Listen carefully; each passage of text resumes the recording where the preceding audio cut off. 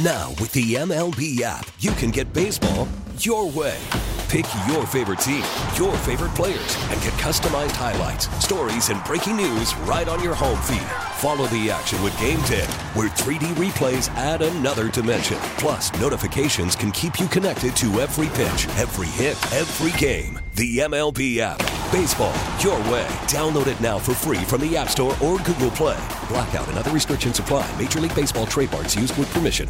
On Odyssey Station. Good morning, area. It's time to wake up. It's 5, and we're live. Oh, is this thing on? I don't care. I want him to hear. This is the pregame show, your early morning shot of sports on 95.7 The Game. Come on!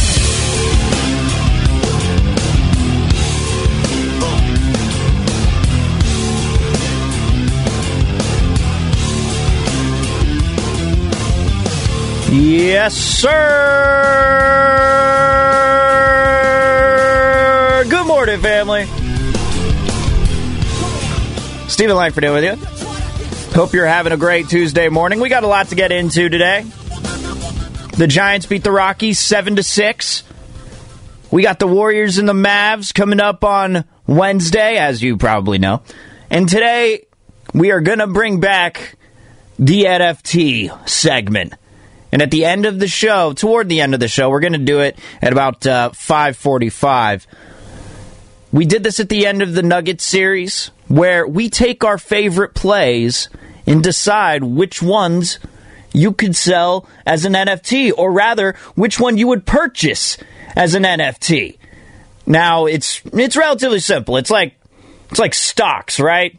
You buy it, eventually you keep it, the value goes up, and then maybe you want to sell it at some point. But the whole point of these NFTs is there's something called NBA Top Shot, where you can take a specific play and then you can keep it. You own it digitally. So I'm wondering which plays from this past series with the Warriors and the Grizzlies would you keep as an NFT? Would you purchase as an NFT? So we'll get to that at 5:45. Steve Kerr was on with Damon and Ratto yesterday. We're going to get to some of that sound as we preview the series with the Mavericks and everything in between. But I do want to talk some Giants baseball because I keep going back to the NFL season when Brian Baldinger, as you know, Brian Baldinger, NFL Network analyst, Baldy's Breakdowns. He joins us weekly during the NFL season. And one thing that stuck out to me, and I think it can encompass all sports, not just football, but Baldy talks about the importance of just stacking wins. Stacking wins. No matter how you do it, no matter how ugly it may be, the important part is you stack these wins. Now, of course, the football season is shorter than the baseball season, but last night, this was a good win for the Giants to stack onto their record as they move to 21-14. Here's Yastrzemski. High drive to right. It is out of here. Home run number 3 on the year, and the Giants take the lead. Now, Mike Yastrzemski would go on to hit that solo home run after it was tied 6-6 when Tyler Rogers ended up giving up a couple of runs as the Giants took a 6-4 lead because Mike Yastrzemski hit a sacrifice fly and they scored on a fielding error. All this happened later on in the game. But I do want to focus on a couple of things here.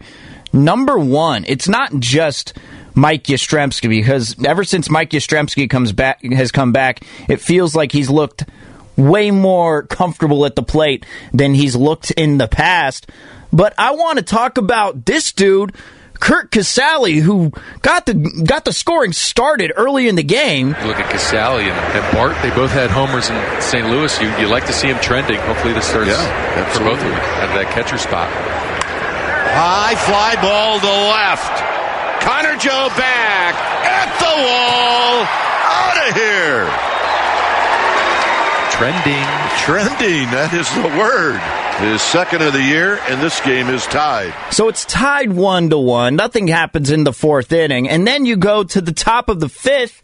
You bring in Curt Casali again, and guess what? He gets another home run, but this time with 2 runners on. That ball is gone. Wow! Look at that one. A 3-run homer.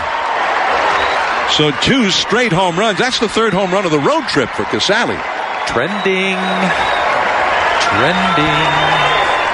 This is the first time I've actually heard that TV call on the air, because I was watching it last night. I was like, damn, that was premeditated by John Miller. He just instantly knew. That ball is gone. Wow. Look at that one. NBC Sports Bay Area with the audio. John Miller on the call. But Curt Casali makes that a 4-1 game. And not only that, but he gets another single in the 7th inning. And that single ends up turning into a run, as Curt Casali would make it the 6-4 game after Yastrzemski hits the sac fly. So Curt Casali was a huge reason as to why the Giants won this game last night. And I think that a large talking point after this game would be something to the effect of, well, what do you do with Joey Bart? Do you start Curt Casali in his place? Because right now, Curt Casali is hitting .298. His slugging percentage is at .532. Granted, he's had far fewer at-bats, but the way that he's looked at the plate, the contact that he's making, Joey Bart's made that here and there, but you haven't seen a ton of strikeouts from Casali during his at-bats, and it feels like with Joey Bart, you're getting it feels like damn near every single at-bat, you're getting a strikeout. I mean, it's happening on damn near 50% of his at-bats. His strikeout percentage is just through the roof. But a talking point would be, do you start Curt Casali over Joey Bart? And my initial answer to that would be no. Like, this dude's, Joey Bart's confidence is shaken up. What Curt Casali is doing, this is exactly what he needs to do as a backup catcher. He needs to take over for Bart, not only as the guy who, because last year when he took over for Buster Posey, the reason that they were sitting Posey for, the reason he was able to sit every third day wasn't because of Casali's bat. You weren't looking for a replacement in the lineup for his bat. You were looking for a guy who could at least call a ball game, who could at least work with the pitchers, kind of like Buster could do, because that was Buster's strength, other than what he could do in the batter's box. And Curt Casali was able to do that. But right now, the strength in Joey Bart, by all accounts, is the way that he works with these pitchers. The communication that he has with them. The way that he calls ball games. Gabe Kapler loves it. And I think they're going to be patient with Bart. So with what Casali's doing right now, I don't think there needs to be any sort of drastic changes that are made. I don't think you need to take Bart out of the lineup completely. I think you're just going to keep going at the pace that you're going. You play Casali at the rate that you're playing him right now. And then you just hope that Casali can give you the same type of production that he's giving you backing up Bart right now. I don't think there's anything else. I don't think it needs to go much further than that. Because when it comes to the young guys, I don't know how to... that's not my job. I don't know how to handle it. But from my vantage point, I don't think that you want to shake the confidence of a catcher who's supposed to take over for the team, and then eventually you just find that he gets benched for a guy like Curt Casali, who normally is somewhere in the range of, a 220 to 230 hitter, depending on the season. But that's really what his average normally would be. I'm sure there's going to be a regression to the mean at some point, especially if you play Curt Casali every day. But if you're playing him every third day and he gives you this type of production, then keep going, Curt Casali. He's the reason why the Giants won that game last night. Because Alex Wood, even though he got some run support, this dude has been struggling whenever he gets into the fifth inning. Alex Wood the starting pitcher. He had to leave this game by the time the 5th inning came around. And if you look at his numbers here, as last night he went 4 1/3, 3 earned runs. He had 5 Ks, gave up 6 hits. But it's not the first 4 innings that are the issue. It really is the 5th inning. And if you haven't even looked at it, if you haven't even looked at the stats, and you just can tell by your eyes, you could do the eye test and say that Alex Wood is not good in the 5th inning, well, your eye test would be absolutely correct. Because here's how it goes. In the 1st through the 4th, in the 1st through the 3rd, he's only given up 2 runs in each inning. 2 runs total in each inning in his 7 games that he's started so far. 2 runs total. That's really not bad. It's a 2.57 ERA. Then when you get to the 4th inning, all right, he's given up another earned run. He's given up 3 earned runs in the 4th inning over the course of those 7 games. That's a 3.86 ERA. That's not very good. But then when you get to the 5th inning, he has only pitched 5.2 innings over the course of the 7 games, at least in total in the 5th inning.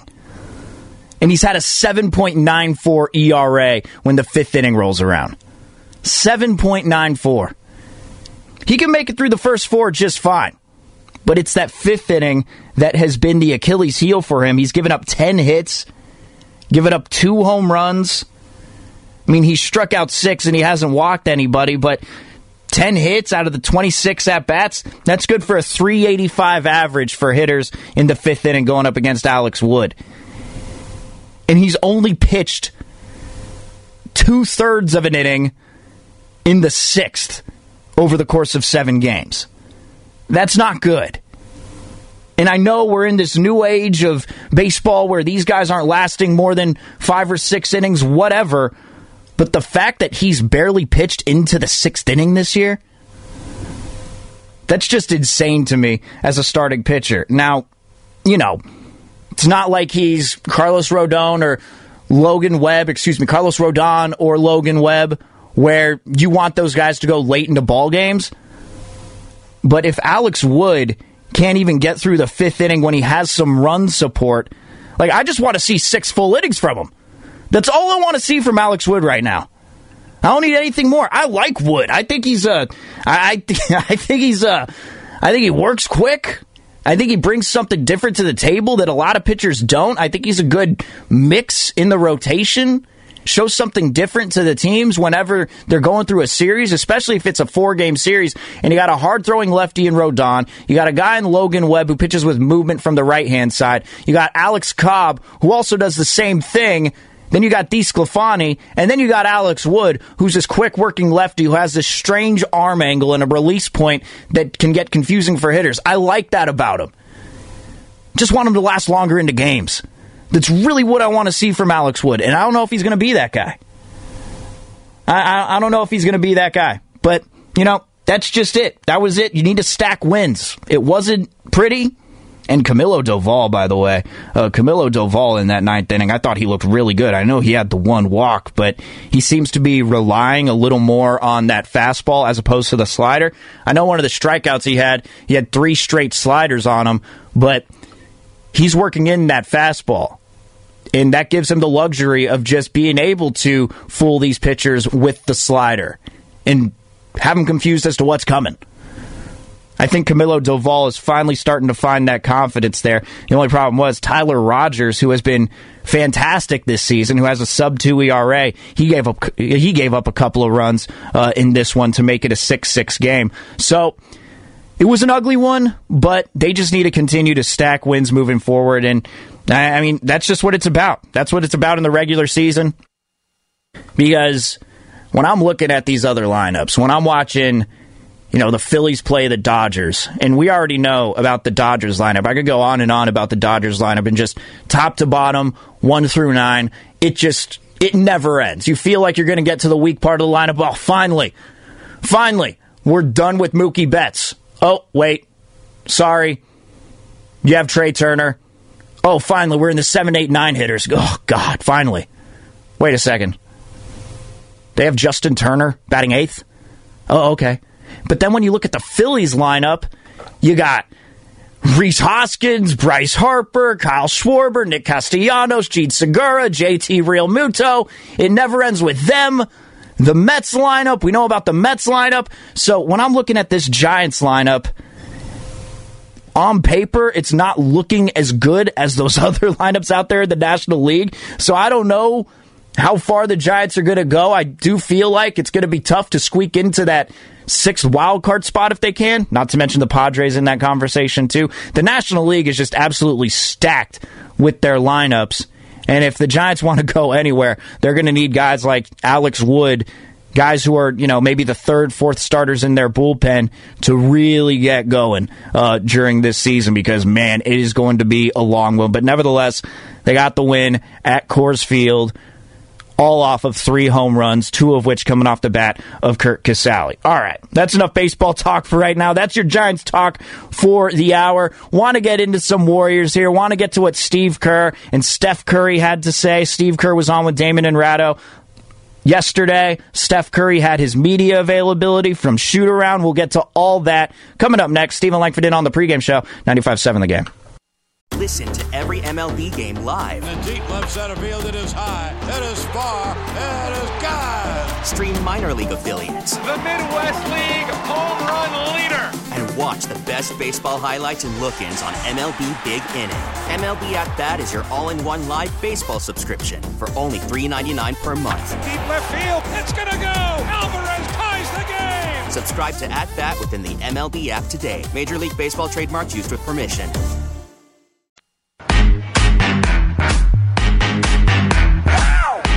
Now back to the pregame show on 95.7 The Game. Here's Steven Langford. I know it's 5:20 in the morning. It's a little too early to be playing Steve Aoki. But did anyone see his first pitch in Boston? I didn't do any digging. I don't know why he was throwing out the first pitch. Is he from Boston? I mean, that would make sense. I should probably know that. But Steve Aoki threw out the first pitch, and it's a contender for one of the worst first pitches that I've ever seen. Of course, we can look at Conor McGregor going out there in a full tailored suit, not being able to outstretch his arms, which you need to do in baseball. When you pitch a fastball, you got to have the extension on the arm. He couldn't have any extension because of the suit that he was wearing, so he just tosses it over to the first baseline. 50 Cent was really bad over there in New York. 50 Cent was terrible. 50 Cent still might be the worst. But those ones, they threw them really straight into the ground. Steve Aoki, I don't know if anyone saw it, but he just goes from behind the rubber. He doesn't go in front of it. He doesn't toe the rubber. He goes all the way behind the rubber, winds up, tries to get it to the catcher, and then he airmails it into the netting. All the way to the netting that's supposed to block foul balls that are going behind the plate. It was nowhere near. Oh, it was awful. And it would translate much better to radio if you could actually see it. But I recommend that somebody goes and watch Steve Aoki throw out that first pitch. Whatever. Hey, if I was throwing out the first pitch, I'd be nervous as hell. I really would. I really would. All right. I want to get some basketball, though, at 888-957-9570 at the Xfinity mobile text line. Or, of course, you can call in at the phone number. What needs to be your biggest improvement from this last series to this series? Does it need to be Draymond remaining aggressive and carrying over that Game 6 energy over into the next game? Is it the turnovers? Are the turnovers simply just the issue? Because I actually have this stat here on the turnovers that might blow your mind. It just might. You got to be careful if you're driving on the road and you hear this turnover stat that I have from the Warriors and Grizzlies in this last series. What needs to improve for you? 888-957-9570. Because turnovers can be the issue, and I want to get to those. But the number one question I think everyone's asking is, what are you going to do guarding Luka? How are you going to get this guy? Just how are you going to contain him? Because in this last series against Phoenix, he averaged 32 points overall for the series. He started out in Game 1 with 45 points on 30 shots. And then in Game 7, 35 points on 19 shots. He had 33 in Game 6. Really, the only games that were putting down those averages were Games 3 and 4, and those just happen to be the ones they won. And I do think that actually speaks to a point that I'd want to make here. But before we get to what Steve Kerr had to say with Damon and Ratto, Kevin Arnovitz of ESPN was on with Damon and Ratto, and he had this to say about how the Warriors can defend Luka. It's a series of bad choices, right? So number one is he loves to be blitzed because instinct might say, yeah, you throw a second body at him. No. Because what Luka does breaking traps is just lethal. You've seen the kind of passes he can make, and he finds everybody everywhere. And that's also a function of his being 6'9". So, like, the blitz is out. Like, I think what they'll probably do is a combination of switching to keep a body in front of him at all times. But also, you got to be careful because, you know, I don't think you want Steph on an island against him. And that's I don't mean this is any criticism on Steph. He's small, and it's not a guy you want getting the Lou Williams treatment the way, you know, Doncic can sort of order guys off the menu. So I think the Warriors are going to have to hedge at times, given the personnel. I think with Poole's out there, when Steph's out there, obviously I think Wiggins will probably start on him. And I think Wiggins is going to have to be your number one guy. Anthony Slater did a fantastic breakdown. If you go to The Athletic, Anthony Slater, 95.7 Warriors Insider, he had an awesome series preview that you can check out. But part of that series preview was the defense that Wiggins had played on Luka during the regular season. And there are a lot of times where Wiggins, just as well as anybody, he played some good defense on Luka. Now, it's really tough to stop him, but you can only hope to contain him, right? And I do think that what Arnovitz said, they're going to try and switch Curry onto him as much as possible. That's the number one. That's the number one option there. Switch Curry onto him, or when Jordan Poole's in the game, possibly switch Poole onto him because he's going to blow right by him, or he's just going to go in for an easy floater, whatever it is. Doncic is he's very crafty. He's very crafty in that way. But I do think that you just want to keep it one-on-one. Because when I'm looking back at this Phoenix series, and there's a myriad of reasons as to why the Suns ended up losing that series, but if you look at the first couple of games, as Dallas got beat by 7 by Phoenix in Game 1, Luka had 45 there, and then they got beat by 20 in Game 2, and Luka had 35 there. And when they were down 0-2, that led me to thinking that this Dallas team is just outmatched, just outmanned. It's not going to, it's just not going to work with this series. The Suns are going to take them over. But that's because Luka seemed to be the only one who could do anything, because they were putting a focus on Luka, but they were putting a focus on the other guys around the team.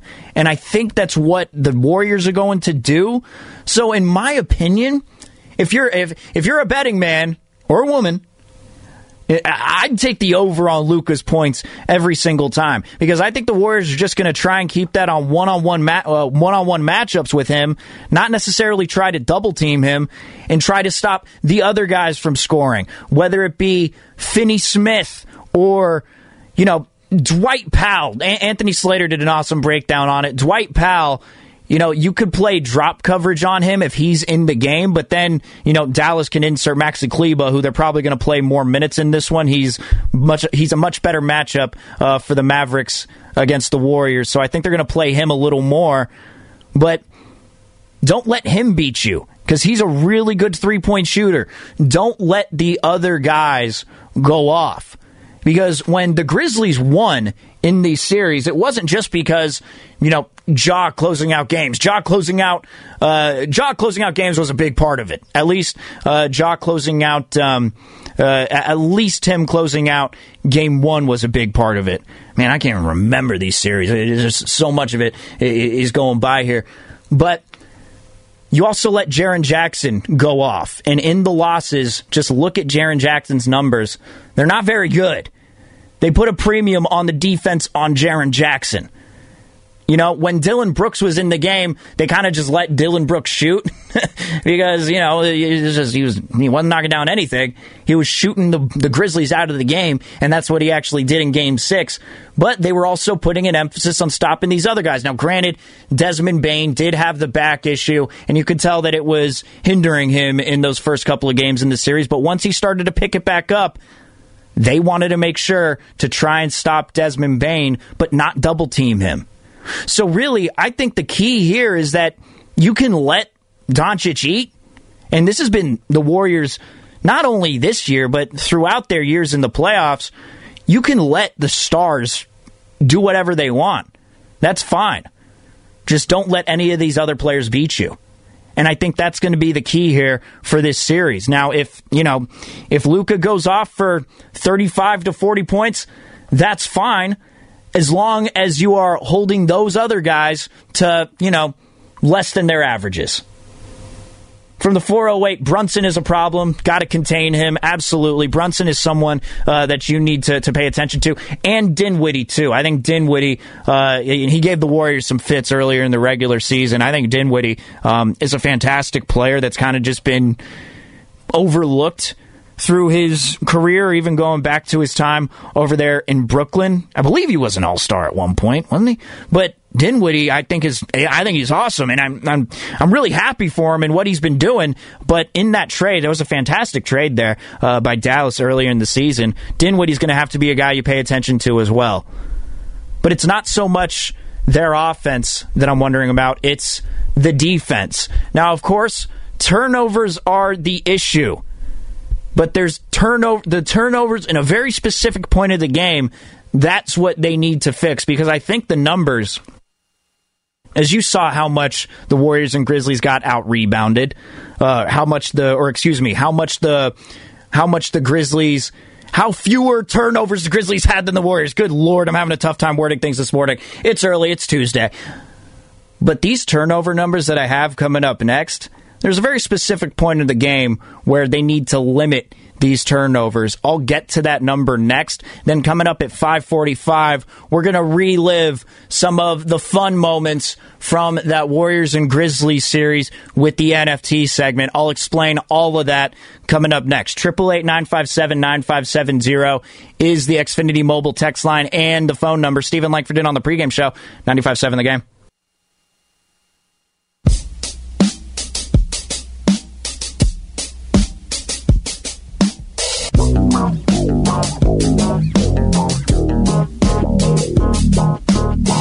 Dub Nation, this is Gary Payton II, and you are listening to the pregame show with Steve Langford on 95.7 The Game. My guy, GP2. Definitely couldn't pick me out of a lineup. But shout out to GP2, man. I hope he can come back. I really do. If he can make it back. Let's just say, this thing goes to a Game 7. And really, I'll just give you my series prediction right now. I'll reiterate it tomorrow. I'm sure we're going to get a new audience. But I think it's going to be Warriors in 7. I really do. I think the Mavs are going to give them some run. I think it's going to be tough on the road. The Warriors are a different team when they're on the road as opposed to home. But they got home court advantage. And just based on that alone, I think they can win in 7. Luka's going to be a tough guy to stop, and the other guys are going to get theirs. There are going to be some games where they do, but the key is, to me, if the Warriors stop those other guys throughout, maybe it could be a shorter game, but I'm just taking a safe pick as far as the games are concerned. I mean, nobody even wanted to take Denver in 4. I took Denver in 5, and even that, it felt too cocky. It was like, maybe I should take maybe I should take the Warriors in 6, just to be safe. But really, I do think this thing is going to go 7 games. And seeing where the Mavericks are at right now, their confidence is sky high. And if Luka can get going early and create things for the other guys, and they can knock down their shots and they can execute, I think they can make this an interesting game. Plus, Jason Kidd, I don't know if anybody saw this, but Jason Kidd's mic'd up on NBA TV. I'm sure it's been talked about on the air yesterday from, whichever show, because it happened 2 nights ago. But the mic'd up of Jason Kidd directing his defense and telling guys like Dorian Finney-Smith, stay home, don't double that guy, directing the defense from the sideline, doing the sideline coaching. It was fantastic. And that's the type of guy that you're going up against here in this series, a guy who's going to be communicating a lot. I think they're probably going to put another mic'd up segment there because there's going to be even just as much ball movement, even more than the Phoenix Suns. So I do think that just based on the good coach and the superstar, I do think this team can take a couple of games. That's just a quick prediction. But I do want to get to the turnovers because there was something interesting that I came across yesterday. And again, I don't even know if I'm acting like this is a totally unique stat that only I know. There's a real chance that someone else could have said this on the air yesterday, and I just didn't happen to be listening. So just want to get that out there. I want to preface it with that. But before we do get to that, and before we get to the NFTs, we're going to relive some of the best plays from the Warriors and Grizzlies series. Which plays would you sell as an NFT on NBA Top Shot from the Warriors and Grizzlies series? We'll get to that at 5:45. But let's see here. Hang on real quick. This one just came in from the 424. Langford says, you have a man crush on Boban. Go root for the Mavs, you poser. Oh, man. I do have a man crush on Boban. Do you not? Do you not have a man crush on Boban? Everyone loves himself some Boban. Go fix the coasters. Hey, use the coasters if you're going to Boban's house, all right? I love that commercial. Why do I put out coasters if nobody's going to use them? All right, from the, let's see here, from the 408, Luka's going to get his 30 to 40, shut down the OGs, the other guys. From the 408, good morning, nice guy. This is John from Gilroy. I think turnovers are killing us. If it's not a forced pass, it's one too many. Got to take those open shots when they present themselves. And before I get to the turnovers, it's not the passing turnovers that I think the Warriors need to limit. It's the other types of turnovers that they need to limit. And I'll get to those in just a second, but I want to continue to read these texts and get all of them in. From the 925, the biggest improvement they need to make, stop passing up points in the paint. Too often they drive to the lane and swing it back out for a three. Also, better shot selection. While the Warriors can make those fast transition threes on occasion, it hasn't been working out in the playoffs. Then from the 408, definitely show more patience and let the play develop. Forced garbage passes make us look undisciplined and sloppy. Go be professionals.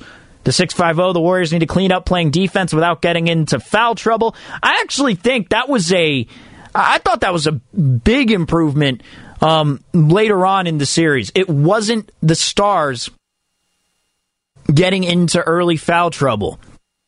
The first couple of games, those were certainly an issue, no doubt. But after that, you didn't see Clay in foul trouble. You saw Jordan Poole in foul trouble a little bit, but you didn't see these guys get the early fouls. It happened early in the series, but I think they improved upon that later down the line, but I totally understand what you're talking about. From this 925, the most homerish and unarticulate way to describe a player is by using energy. Translation, he tries hard but is not good. Then for the 408, just watched Aoki's first pitch, and I can't believe it was that bad. I've seen him hit people with full-size cakes from across a concert venue. Yeah, I think that that Steve Aoki first pitch at the Red Sox game might have been the worst first pitch that I've ever seen. Other ones, they just didn't get a grip on the ball. This one, he airmailed it. I mean, he sent it into the 30th row in the first deck. Didn't get anywhere near the catcher. But anyway, that's beside the point. Turnovers. Steve Kerr talked about that with Damon and Ratto yesterday, as it was good to have him back on the show. And Steve Kerr talked about how they were obscene. You'd way rather have the dead ball turnover where you get your defense set up. The live ball turnovers are killers. So there is a pretty big difference. But I just think as you get deeper in the playoffs, the competition gets better. Every possession matters. And, we are going to be a relatively high turnover team. We have been for a long time.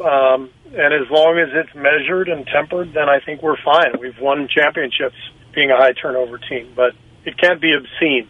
It's got to be reasonable. So these turnovers, there are a lot of them. Don't get me wrong. A lot of these turnovers can be very frustrating. Like when you see Steph Curry drive to the right corner and he tries to make one of those crazy over-the-shoulder passes that we've seen him do. It's almost like a sky hook pass when Steph does that. Now, we've seen him make those passes before, but we've also seen him turn the ball over in those instances, trying to thread the needle when it's not there. Now, I think we got to give the Grizzlies some credit here because they did a very good job of blocking those passing lanes and keeping their hands active. There are a couple of plays in that last game, in Game 6, where they were turnovers, but it's because Dillon Brooks had the wherewithal to get his hand out and block the pass. Kyle Anderson had a couple of those. They stayed active on defense. You know, Desmond Bane, a lot of these guys. So I do give them some credit. But there are also some of those boneheaded turnovers that the Warriors can control. You know, the unforced errors. We're going to bring this to tennis. The unforced errors that the Warriors end up making, they can get frustrating at times. But in my opinion, and this is just based on the numbers here, this is kind of crazy. I didn't really think about this, but the Warriors had 109 turnovers in the series. The Grizzlies had 72. 72. That's 37 more turnovers than the Grizzlies. That's a lot. And that's something you can't really have. You can't have that. But here's where the biggest disparity is, because there's a 37-point disparity there. But then when you look at the actual numbers, in the first half, the Warriors had 71 turnovers, and the Grizzlies had 34. What's the disparity? That's 37. So they had 37 more turnovers in the first half. You know what that means? In the second half, they were tied in turnovers. Each team had 38. So limiting the turnovers is one thing. I think it's just limit the turnovers in the first half. Don't let the other team beat you, because it feels like the Warriors were constantly playing from behind. It felt like they were trying to climb an uphill battle in every single one of these games, and that's in large part due to the turnovers. The Grizzlies would get points in transition. You know, they'd get up by double digits, and then in turn, they'd start forcing shots. But it's not just the bad pass turnovers that I have an issue with. It's more so the shot turnovers. That's the new thing now. There's always something that these coaches bring up, and the players too. And Draymond's made this a point of emphasis in his podcast. Steve Kerr has made this a point of emphasis after the games. It's the bad shots that turn into easy transition buckets for the Grizzlies. They count those as shot turnovers. And you've seen those from everyone on the team. Hell, when I was rewatching Game 6, we think that Draymond only yells at guys like Jordan Poole. Oh no. There was a moment where Klay took this, he had a I'm not going to say it was a wide open look, but he had somebody closing out on him. I think it was Dillon Brooks. And he put the shot up. There was still 17 seconds left on the shot clock. And they just got, there was the offensive rebound. And then as soon as they got the ball, with about 12 seconds left, really as soon as they got it, Klay took the shot, and you see Draymond yelling at him as Taylor Jenkins ends up calling a timeout on the other end as the Grizzlies are trying to get going. Little things like that, the shot turnovers, the bad shots. Now, granted, there was a timeout taken, so you don't necessarily count that one, but it's the turnovers in the first half, and it's like the texter said here from the... where was it? From John and Gilroy. It was... Oh, damn it, I lost it. Never mind. Wait, hang on. Oh, from the 925. Better shot selection. That's going to be a key for me, too, in this game against Dallas. That's the biggest thing that needs to improve. I do want to see Draymond continue to be more aggressive. I think he opens things up a lot, as Steve Kerr said on Damon and Ratto yesterday about Draymond. There's a different vibe. You can feel it, when he's aggressive. I love the other night in Game 6 where he launched that three early in the game. And it didn't make it, but it didn't matter. Like, it just set a tone. And I don't know how many shots he took the other night, but he was aggressive. I think he had 14 points. There was just a bounce to his step. He was all over the glass. He was vintage Draymond, and that's the best version, the one who is aggressive and talking trash to the other team and the other team's coach, and knocking down a three and yelling at the world. Like, that's the guy we love, and we're going to ask him to be very aggressive in this series for sure. And if he continues that, if he has a Game 6 like he had where he's putting up the most shot attempts, like, I want to see his attempts. Like, I think he had 5 games where he was in the double digits in shots attempted, which is not a lot at all. And this game was easily the highest that he had during the season. He took 14 shots. Now, granted, he didn't make every single one of them. He took 3 threes, didn't knock any of them down. But if Draymond's staying aggressive, I think that's going to pose some problems for the Mavs, and they're going to stop paying attention to the likes of, or they're going to have to pay attention to someone else, to the likes of, possibly even Looney and Draymond when they're on the court. If Looney and Draymond are playing the way that they were playing, the little back and forth that they had, man, I think this series could be a good one. But hey, the most important thing is they got home court advantage. Like, that's the number one thing. I really think home court advantage is real for the Warriors, despite what you may think about the crowd, despite what you may think about it not being Oracle, whatever. There's a different vibe to this team when they are playing at home, and that's clear. If you just watch this team game in and game out, there's a different vibe to them when they're playing at Chase Center. Speaking of which, I want to get to some of these plays from the Grizzlies and the Warriors. Let's relive some of the best moments here. Now, the way that I'm framing this, if you know what NFTs are, non-fungible tokens. Really what they are things that you could purchase digitally. And there's a certain base, I guess that's what you'd call it, called NBA Top Shot, where they're like basketball cards, except, with the card being the player with stats on it or whatever. It's the actual play. So, for example, the chase down block on Iguodala from LeBron. Someone can purchase that play digitally and own it in Bitcoin. I'm not even going to get to the whole Bitcoin thing.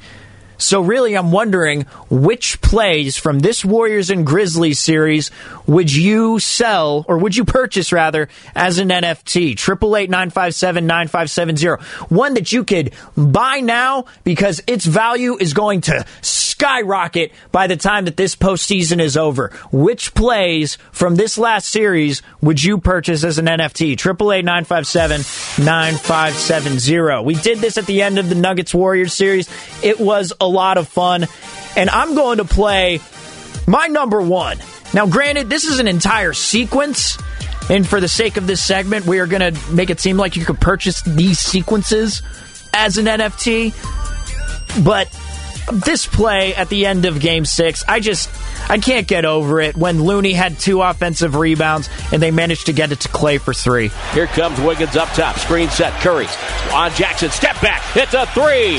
No good. Looney. Offensive rebound. Touch pass to Thompson. Finds Curry. Curry dribble drive. Behind the back in traffic. No look pass. Batted away. Goes right to Looney. That's a break. Looney stops in the paint to Draymond. Hand off Curry. Deep 3 on the way with 1 on the clock. Back rim miss. Looney again. Finds Thompson. Loads up a triple. Good! It's madness! Just madness! Kevon Looney, 21 rebounds, It's an 18-3 run. Warriors 105, Grizzlies 92. Timeout Memphis, 2:57 to go. And they're going bananas here at Chase Center. I mean, that's going to have Clay holding up the 6 at the end of it, going to the Chase Center crowd. Inject that one into my veins. I would purchase that as an NFT, and I wouldn't even, I wouldn't even sell it. I wouldn't even sell it. I'd keep that for the rest of my life. That's just how much I like that play. That's just how much I like that play. But that would be my number one, man. Now, there's a few more that I do want to get to, and I go back all the way to Game 1. This one, we don't really pay attention to it too much because it was in the third quarter, and it made it a 68-66 game, but it was just a beautiful bing, bang, boom play with Steph and Jordan Poole. Steph is in the corner, and Jordan Poole is in the low block. Now, Jordan Poole is coming to set a screen. He fades off of that, and then he goes to the left wing. Curry's right next to him. Curry passes it to him, and then as soon as Poole gets the ball, he passes it right back to Curry as the defense is swinging to his side. Then Curry knocks down the 4-point play to make it 68-66 Morant, Memphis. top of the key, off a screen, takes another three. This one's going to be short. Rebound bangs off the hand of Wiggins, who somehow controls it, turns it into a fast break. Curry, touch pass Poole, back to Curry, left corner three, up good, and a foul! He got fouled by Morant. The Warriors have taken the lead. I mean, that play right there, if that doesn't go to show just how dangerous and lethal Stephen Poole can be, and my favorite part about it is you're not going to be able to see this in the NFT, and by the way, that's what we're doing right now if you're just getting into your car. Which plays from Warriors-Grizzlies would you sell as an NFT? But that 4-point play happened in the second half as Draymond got ejected, and it just showed that the Warriors were not going to be out of that game. They weren't going to let that ejection simmer throughout that one. It was just a beautiful shot by Curry, and that one made it 68-66 Memphis. Obviously, the Warriors would go on to win that one. So that would be my number 2. My number 3, I mean, this one has to be obvious, right? I'm getting it from the 707 here. The poster dunk by Andrew Wiggins on Brandon Clark. And it was in Game 2. Wiggins, lob for Draymond. Good catch. Pass to Porter Jr. to Poole. He'll dribble drive. Comes in. Up top to Wiggins. Shot clock at 5. Down the lane to the rack, and he dunked it! He just put Clark to the floor! Wiggins with a slam, a two-hand slam for Andrew Wiggins, and it was savage. Yes, that's an elevation sensation. That play, I'd never seen Andrew Wiggins turn into Angry Wiggins. He was mad because this was the game, obviously Game 2, the game after the Dylan Brooks foul on GP2, and it clearly had enraged Wiggins, and I'd never seen him talk like that. I'd never seen him make that face. I'd never seen him do any of that. That was wild. But I do want to continue on here, and I got a couple here from Game 3, because this one from Klay Thompson, this happened in the third quarter. The game was way out of hand already, and Klay was going off. And this shot, I mean, he gets the ball, he curls around his screen, totally off balance. Looks like he's in a layup form. He puts one leg up, but it's from the top of the key, and he manages to knock it down. Curry takes the inbound to the far side. Dribble drive, hook pass up top for Draymond. The foul was on Melton. Thompson takes a shot at traffic and nailed the three straight on. He's feeling it. Tough shot. Yeah, it was. I mean, that one, he was just falling over, has one leg up, and somehow manages to knock down that three. I'd keep that one as an NFT, no doubt. And that's what we're doing right now. If you want to weigh in at 888-957-9570, which play would you purchase as an NFT? If you could own one digitally, maybe you could sell it later down the line. Which one would you pick? Which one would you purchase from this series at 888-957-9570? Now, Game 4. It was ugly. Game 4 was ugly, but the Warriors managed to pull off the win. but this is really what spurred it on. We talk about how big Andrew Wiggins was in the second half in Game 6. Well, how about Wiggins in the second half in Game 4? Here comes Bane to set the screen. He'll flare out, guarded by Wiggins, drives on him, goes up, blocked!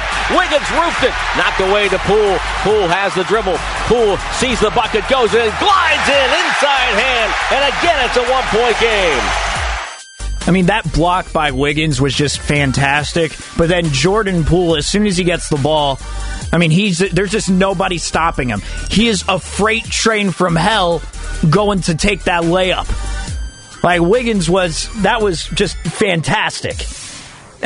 Wiggins has been awesome on defense, and you're going to need him immensely in this next series. Like, he's going to be absolutely crucial. He's going to be the one that's going to try to contain Jokic.